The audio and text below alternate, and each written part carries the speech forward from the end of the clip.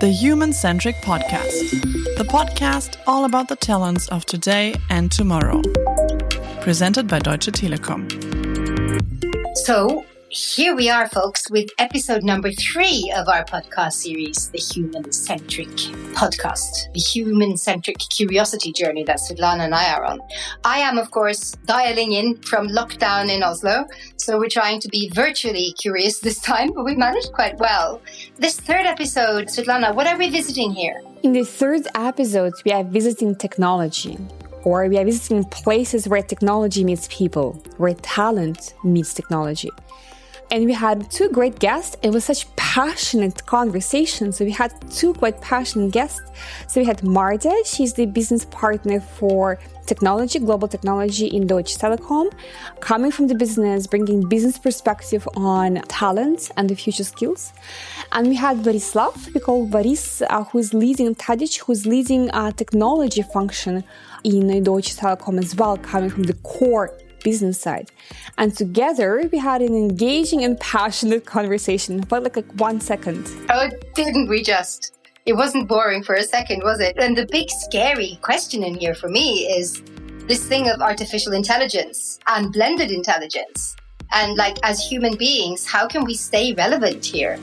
It's a bit of a chase that we've created for ourselves in one way. It's completely bizarre, isn't it? Yeah, and also the chase and the fear of speed of development, how fast things are changing, and how do you keep up with the pace yourself individually?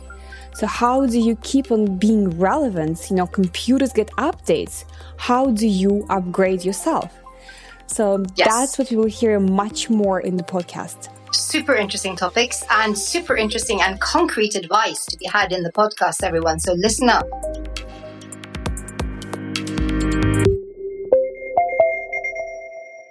Talent is at the heart of strategy because people make strategy happen. Welcome to Human Centric Podcast.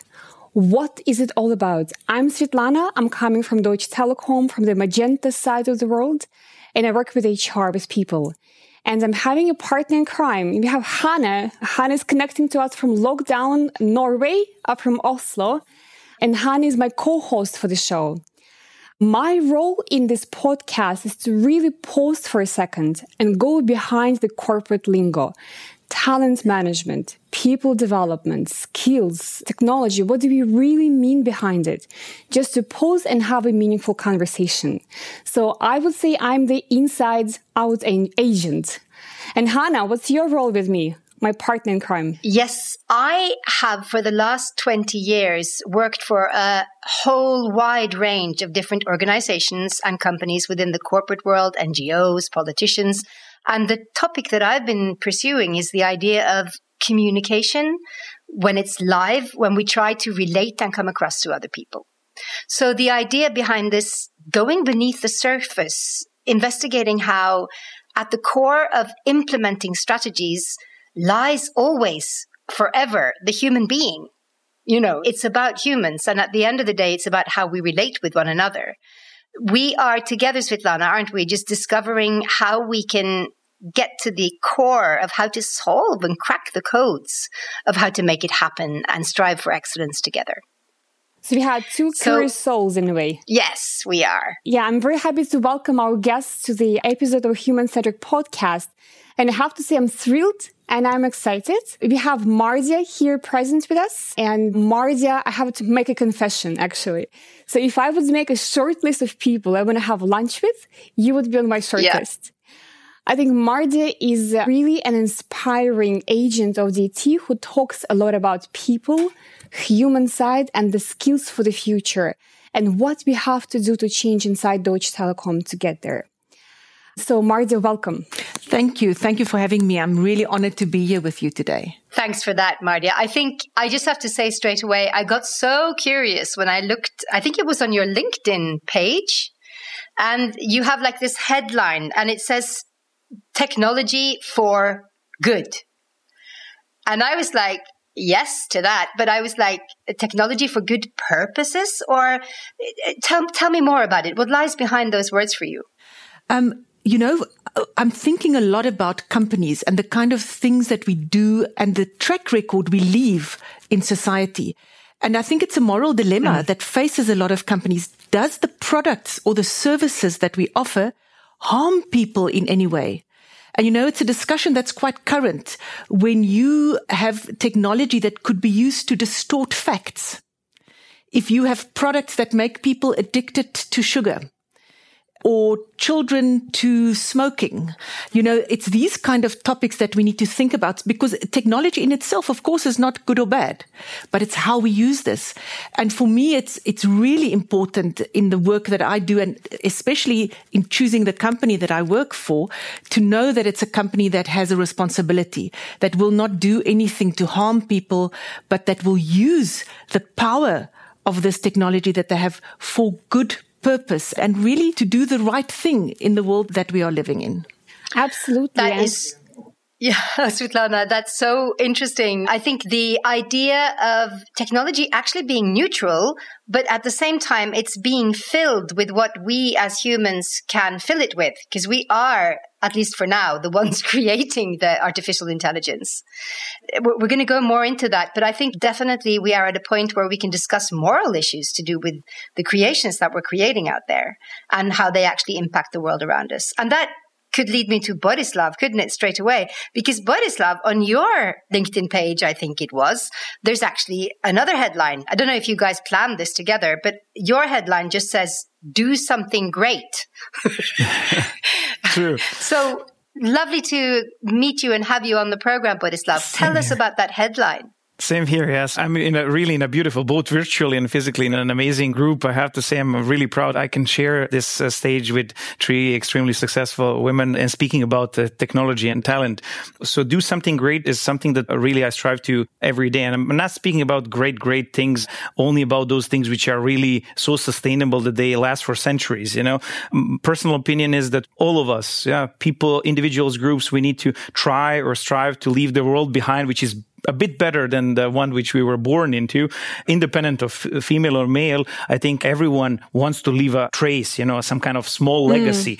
And as that legacy can be then improved or used for good, I think that's the best possible legacy. So it can be as good or as great as Nikola Tesla inventing, AC, or on the other hand, it could also be basically someone helping someone over the street. And especially if that kind of help is a technology helping a blind person crossing over the street, then that's also something great, what we should all do.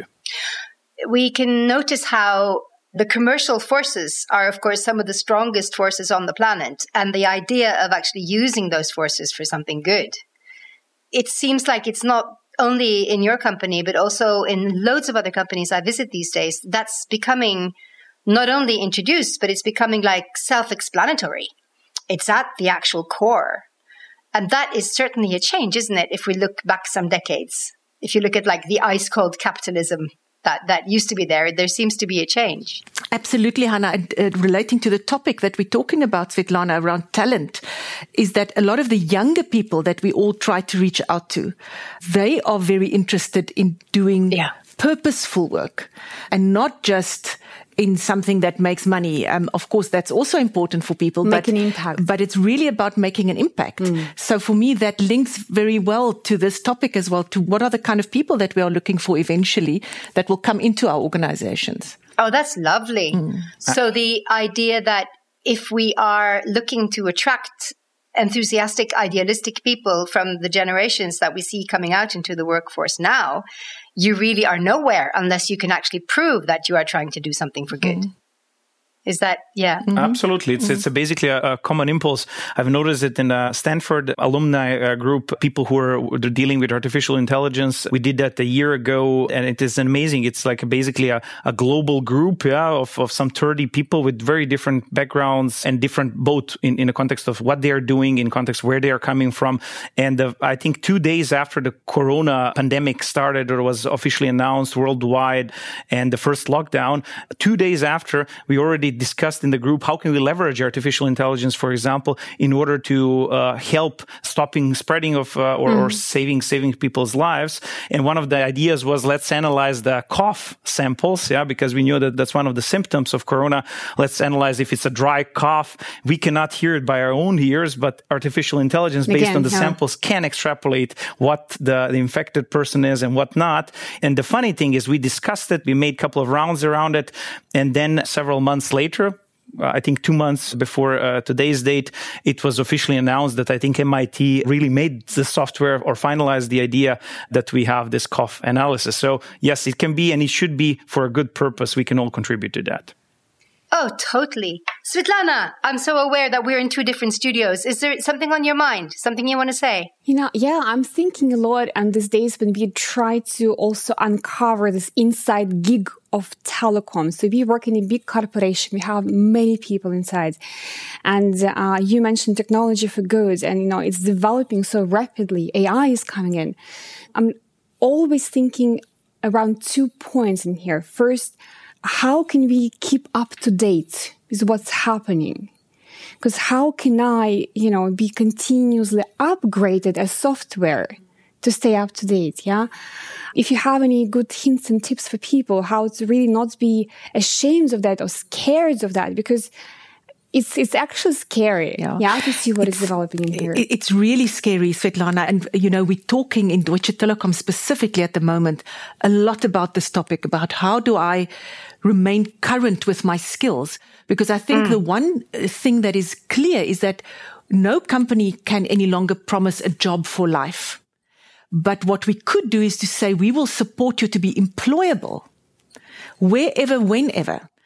All of the research that we are reading at the moment, the World Economic Forum's latest research that was just published a few weeks ago, McKinsey, all of these consulting companies, everywhere you go, you will read that anywhere between a third of the working population up to 50% of people need to upgrade their skills.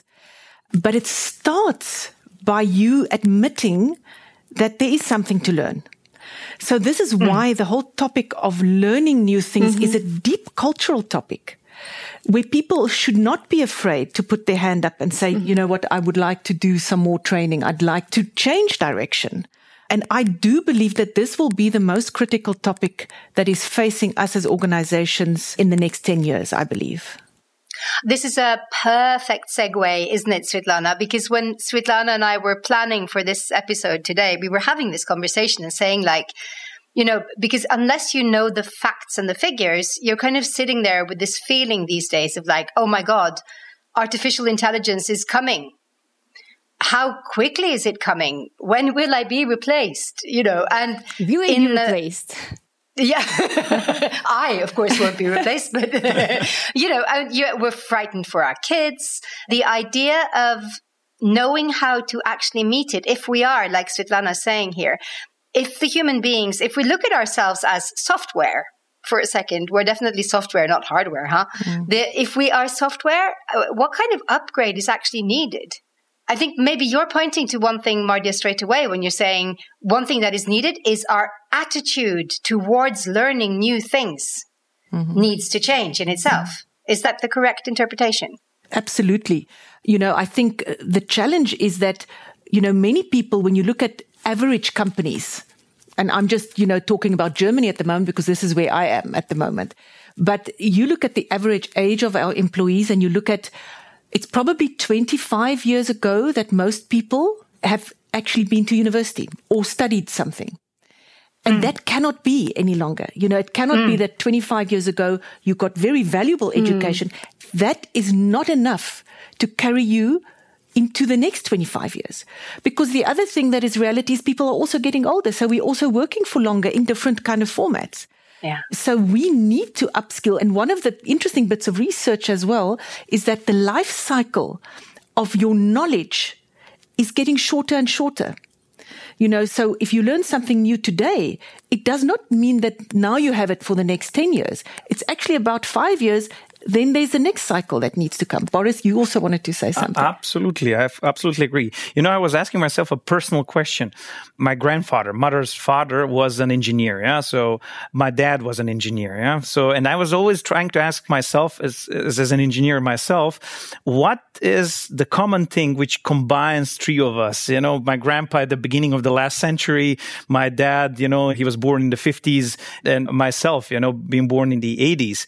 And I can tell you that what connects the engineers from all three ages is, on one hand, exactly this readiness for continuous learning and development, self-triggered, self-passionately to drive yourself to improve in the various domains. Whether it's 100 years ago, it was reading, it was listening, learning from your master, like my grandpa did before he went with 12 to be an electrician in the mines. They were digging coal, so he needed to electrify that. And then later he was an electrician on the submarine, one of the first ones in Europe.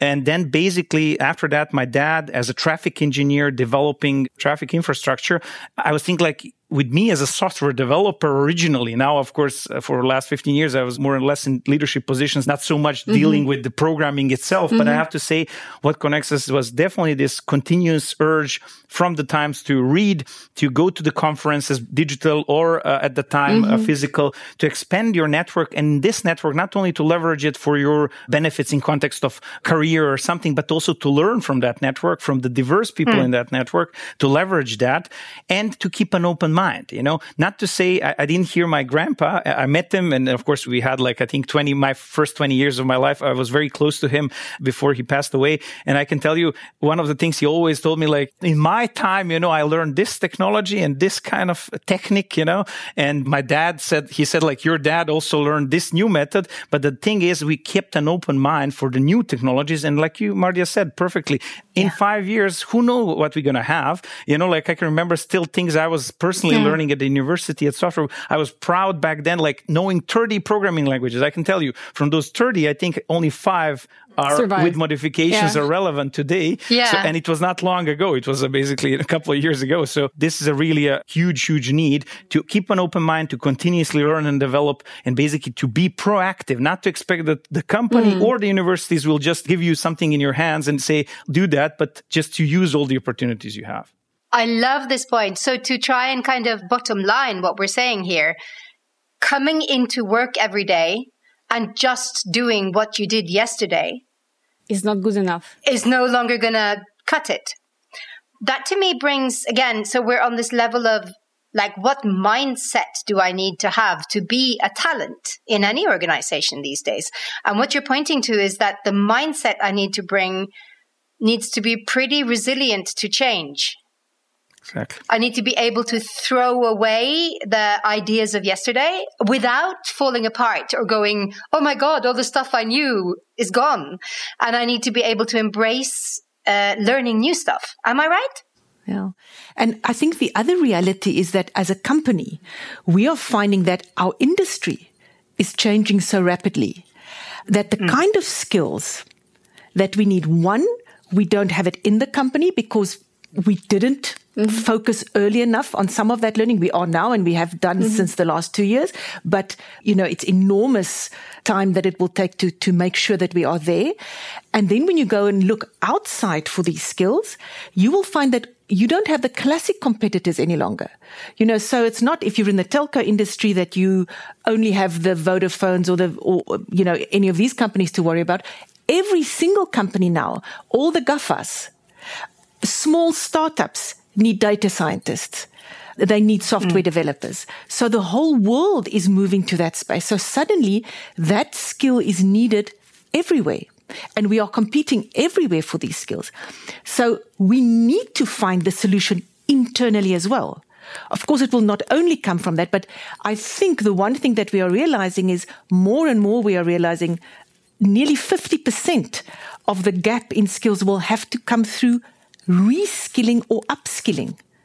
And this is for me the challenge that we are facing, Boris, in this, especially in this becoming a softwareized telco. Absolutely. In our kind of industry specifically. Absolutely. The great example is also the change which is happening within the network technology, like switching people who are working mostly with copper-based technologies for years and decades. Yeah. Now suddenly we are focused on FTTH, fiber to the home. And basically everyone needs to learn these new technologies.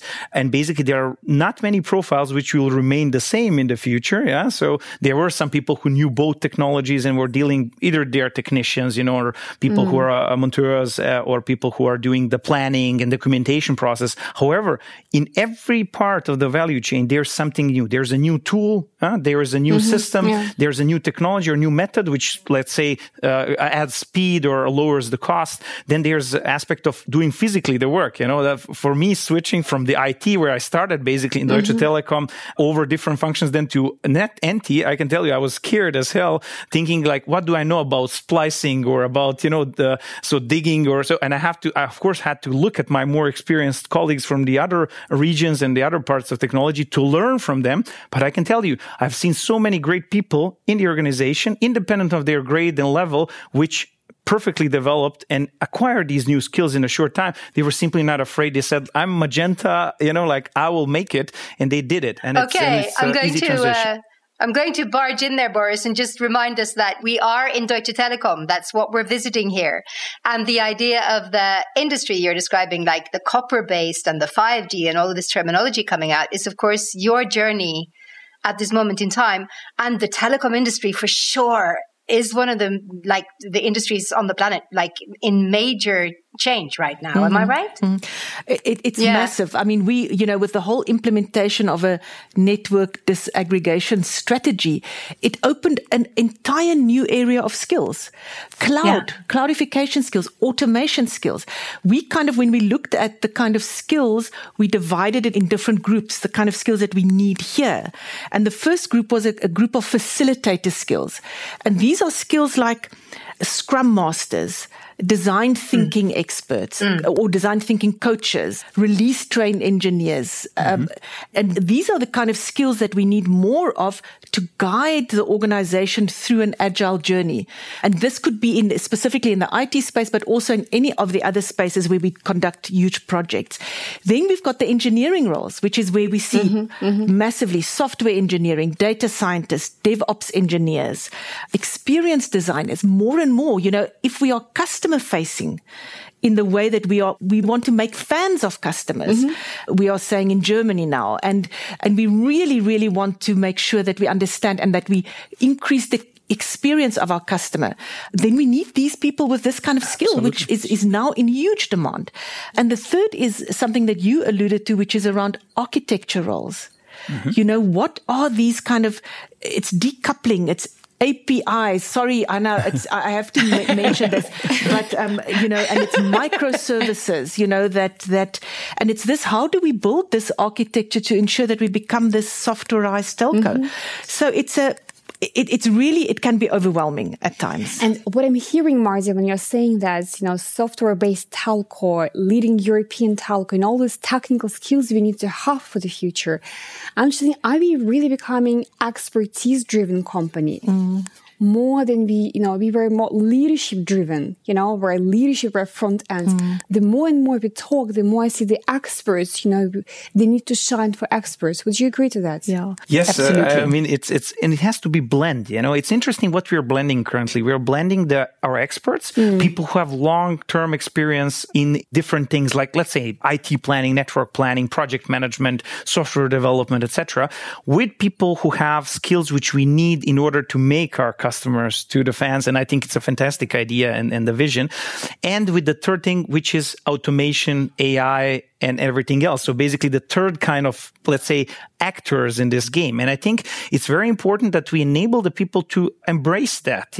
When I'm looking about how we are planning in a year, I expect latest in a year, we'll be done with our FTTH factory, which will enable us to automate the planning and documentation process and many other steps in our value chain, building, getting our fiber optics to the customer. Up to now, it was done manually, not with a pen and pencil, but with the, people sitting in front of the documentation or planning systems, GIS doing that manually. So now they're asking themselves, I'm a great talent. I'm a great expert. What do I do next? What's my next step? And we explain them, look, whatever the machine produces, whatever the robot produces, it'll be, of course, faster and it'll be higher and better in scale. But still, some things you have to correct. Some things you have to do a quality assurance with. Some things you have to strategically, like you mentioned, Mardia, you have to strategically look at and think, is this something that we need to adapt, or how can we adapt this so that it's even better for the customer? Because, machine, let's say, mapping an area when it passes a building doesn't know that building might be an orphanage or might be a senior home where we need to make sure that the connection, especially now in Corona times, is enabled so that they can communicate with the families or outside world. So that's exactly where this human intelligence comes in and blends these three different profiles. Yeah. So I just to answer on that as well. So we need obviously these real great experts. But then you have to put the human-centeredness there. Yeah. You have to still look at what is the interpretation. And every single person actually within the company needs to understand that they have to ask these kind of questions of what value do I add in this process? Yeah. So even if I'm in a corporate function or a support function, this doesn't mean we don't need anyone who are not a super technical expert. But for example, in HR, we need people who understand data analytics and who understands what to do with that and can ask the so what questions. So it is everybody of us, in our areas need to add this little bit of technology expertise together with the whole experience of empathy, of listening, of understanding what a customer wants. So technology is no longer a function. It's something that unites in a way the whole company together, right? Hannah's struggling to get through here. Jump in. No, it's fine. I'm super fascinated by your conversation. Trying to look at this from the outside in, you strike me as now a company at the very, very peak of exploring the potential of the new technologies coming into the corporate world. And at the same time, you are right now pointing to all the human mindsets and skills and perspectives that still seem to be needed. And if I understand you, Mardia, correctly, you're saying that it's the blend. Also, Boris, you're saying it too. Yeah. It's in the mix. It's in the cross-functional, cross-expertise field in the mix. That's where the exciting stuff happens. Say more about that. Yeah, absolutely. I mean, just around leadership, obviously, I think the classic role of just being the head of pulling everything together and then just passing it on to someone else, there will be less of those jobs. There's no doubt about that. But the way that we lead in this new world is fundamentally different. So there's a huge group of people called leaders who needs to lead in a very, very different way, who has to have the ability to bring all these topics together. Even just something simple, well, not simple, as catastrophic as the pandemic has been. This has caused massive challenges for leaders. How do you lead with people working so virtually? How do you connect? Because in the end, a lot of the work that we did, of course, we were able to do virtually and obviously from your home office. But that human interaction, that engagement, that sharing of, okay, so this is the target that we are going for. What is the feedback that I'm getting? Am I on track still? Are we changing something? Those kind of conversations have to happen in a new way and in a different way. When we talk upskilling or reskilling, we talk everybody. At the moment, we are saying that every single employee in Deutsche Telekom has to do or has to have a personal learning journey, which you need to look at in terms of your own, where you come from, what you're doing, what you want to do next. That needs to be put together because none of us will be untouched. Exactly. On this journey. It sounds like you're describing a journey where sitting back and being passive is no longer a possibility. Yeah. And that for me is the danger, Hannah, is that we actually, the research that we've seen now is that around 75% of companies are offering opportunities to employees, for learning, for upskilling, for training. But we only see an uptake of about 40%. And I'm seeing it personally still. We have the first movers, and I'm very proud of those guys. I have to say so to everybody who jumped into the first academies. I'm so proud of them because it was hard. They had to leave because these were academies that were said, I'm leaving my current job. I'm going into a new job that I don't really know. I don't even know what it's going to be. So there are people for sure that are prepared to do that. But unfortunately, we don't have everybody there yet. We don't have Do you have everybody any, really. I would be really curious. Do you have any age demographics there? Like, who are the ones actually doing it? Well, it's a mix, actually, Hannah. It's a mix. It's interesting. We are obviously, as far as companies go, we're a slightly more mature company, if I can say it like that. So we, so generally, so I must say what I found in our groups of people who went for the data analytics and the software academy, they were mature people. So it was a mix between young and older. Oh, hooray. So we didn't find that it was only the younger people that didn't know. But we will have to find a way to connect to people that they understand the challenge that will come our way if we don't jump into these opportunities. Exactly. And we need to serve as an example. I'm really convinced in that I cannot move several thousand people in my organization if I just tell them, please go and do the online courses, do the upskilling, go to the programs. I have to show by myself and my leadership team, of course, that we are also taking regular qualification programs and measures, that we are also improving ourselves on a daily or weekly or monthly basis before I can, let's say, sell that to the people, and it's very important that we start, and we are then through that more trustworthy, that we say, what's our personal development journey, and how do we then correlate that with the success of the rest of the organization? Where are our gaps? And we have a great corporation there. We know our gaps and we know our demographic structure. So we know what we have to do. We just need to enable this both by example and then, of course, giving space. Let's not forget, coming now from the operational business, that very often the employees are asking, when will I do it? Yes. When I look at my tasks, if I do them from, 7 in the morning until 7 in the evening, I will still be overbooked. Exactly. So when do I go and take, let's say, 1 or 2 or 5 days for the training? And we as leaders, as an organization, need to enable them so that they can participate in upskilling and reskilling programs. Absolutely Boris, critical. I love what you're saying there. I have to ask it to you straight away. What was your last learning initiative? What did you do for yourself? Actually, I did shop floor management. Shop floor is one method within the lean management approach, which we are introducing now in the factory. And yes, I got it from the management summaries and everything. And I said, of course I can do it, like the typical, sovereign, I can do it. But on the other hand, then I said, yes, I know it from the slides, but I want to experience it. I want to go through the simulation of the shop floor talks.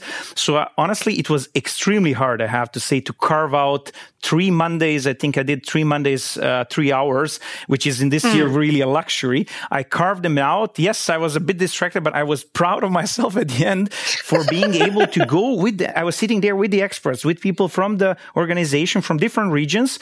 It was not hierarchy based, all the levels.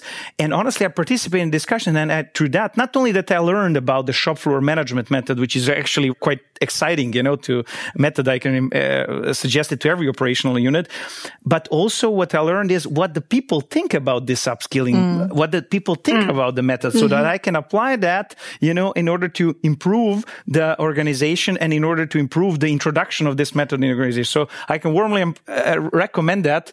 But honestly, if I would be fair to myself, I should have done more. I should have done some other trainings this year, but somehow Corona came by, So. And it's I'm just to build on that, in terms of why people not 100% yet, applying, you have a queue for people rolling into that. I think it's difficult. The human sides about that. It's actually scary. Exactly.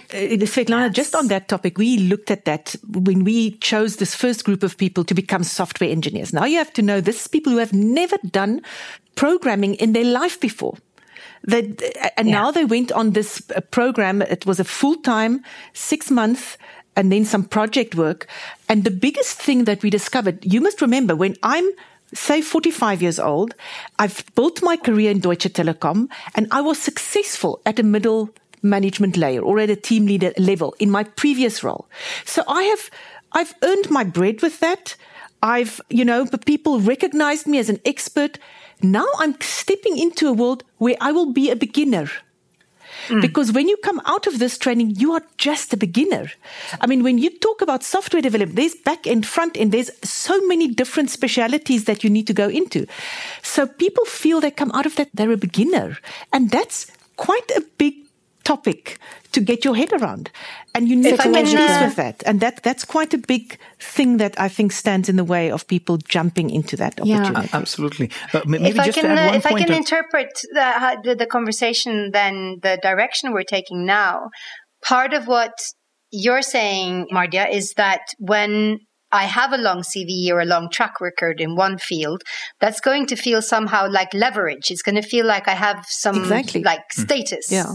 And then all of a sudden now I have to let that go and feel like a baby again. Yes. That would be very scary in itself. Yeah. And then I just wanted to go back to Boris. I think it's so lovely put what you're saying, that not only do we have to role model, but actually we need to know what it's like as leaders now. We need to know what it's like from the inside to do these learning programs and understand the new stuff. And that brings me to one fact, because that's what I find when I try to do the same, try to challenge myself. I try to learn new things all the time. And sometimes it's really hard. It is. Learning is hard. And like you said, it comes up against prioritizing and our busy lives and wanting to do a good job even. Hannah, don't forget one point which Mardia said, which is extremely important and not easy problem to solve. Many people who are successful in their roles, independently whether they are team heads or even senior experts or something, or then later executives, what they have sometimes as a topic is a dignity or ego or something. It's not a problem in the sense of that it's pathological. It's just a problem that someone, like you said, has to be a beginner.